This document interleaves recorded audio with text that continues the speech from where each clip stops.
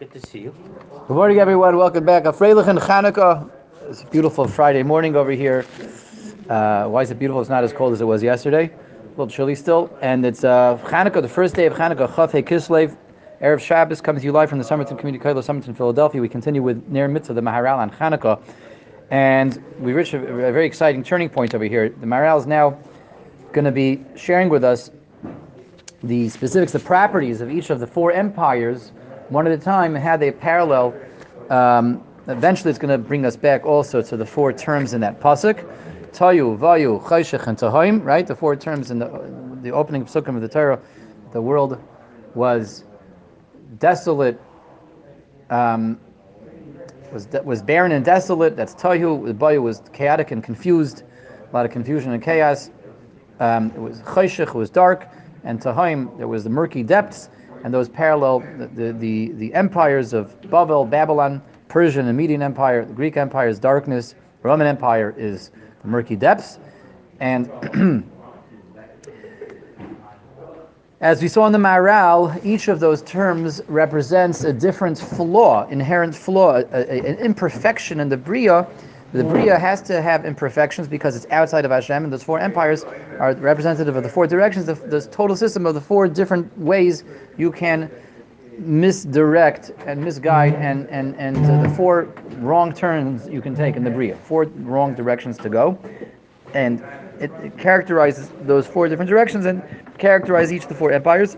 But we haven't yet uncovered and discovered what those means on a specific level. What they mean each one on a specific level. And the Maharal yesterday brought us back to the first of the four, that's Bavel, in the vision that Nebuchadnezzar had, that the dream that he had, that Daniel was interpreting for him, the dream of the great colossal statue, and each layer and level of the statue was made out of a different material, and the different layers, Daniel tells Nebuchadnezzar, represents different empires, and they all appear in the form of a statue, a human being, whereas we saw yesterday, Daniel, when he sees the visions of the four empires, he sees them all as beasts and creatures and monsters. And the Maharal explained yesterday that the world outside the Jewish world, the non-Jewish world, they don't have the ability to create perfection, only imperfection. That's why Daniel sees them as creatures. They're below the total maila of the perfected Ben Adam, which is Klal Yisrael. But Nebuchadnezzar, being representative of those four empires, of the flaws in the Bria, so he sees the empires as having the form of a human, because that's his ultimate ideal level of operating is to be representative of that flaw in the Bria. Okay, now the Maharal also told us yesterday that there's another idea of a group of four plus a fifth. And again, this is just putting the pieces back on the table so we can get into the thick of things and understand each one now one at a time, what Bavel is, what Parsamada is, Yavan and Edom. So he said that the human being that has basic human form, before we get to the ultimate level of humanity, which is Klal Yisrael, even the level below Klal Yisrael, which is, we call that Zemus Elokim, not Tzelem Elokim. The Maharal's term was Tzura and not Tzelem. The Maharal did tell us again yesterday that only Klal Yisrael has Tzelem Elokim, that's the upper neshama, that's the upper part of us that we are connected to the spiritual realm, okay? But non-Jews who don't have a Tzelem Elokim, they still have the physical form, physical structure that is the physical counterpart to the spiritual that they have. That has four components. Okay, let's remind ourselves what the four components are, because these four components are going to bring us back to the four exiles and the four empires. What are the four components?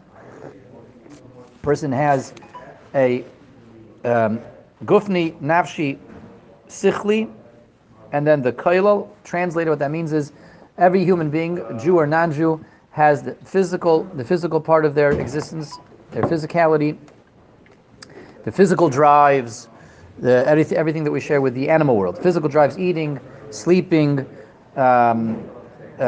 reproducing. That's all physical. That's gufni. Seeking shelter, anything like that. That's gufni. The nafshi is more our emotional level, our midos, how we interact with the world around us, which it does involve our presence over here, but it's a little bit of a higher level. It's how it's how we how much control and lack of control we have when it comes to interacting with others. Okay, that's nafshi. That's the middle level. Our emotions, our midos, character traits, and the highest sichli is the intellect, the intelligence that's able to plot and plan and analyze and devise and apply all that analysis. That's sichli. That's the highest level. So those are the three levels. What's the fourth? Again, there's a fourth level that also all the nations of the world have as well. The fourth is the kail, is being able to synthesize and harmonize, put that all together. The sichli shouldn't just be sichli, the intellect shouldn't just be intellect and pull me this way, and the body pull me that way, and the emotions pull me this way.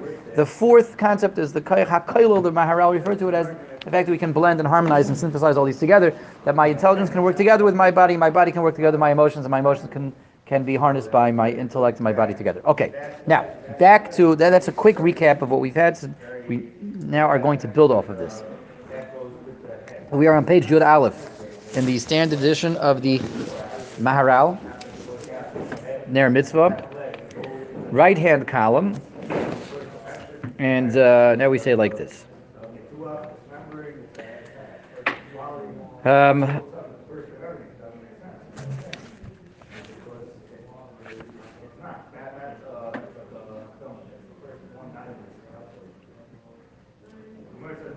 Yeah, kach yesh lefarish, or about 9 lines or so down. Kach yesh lefarish, says the Maharal. You can explain this in the following way.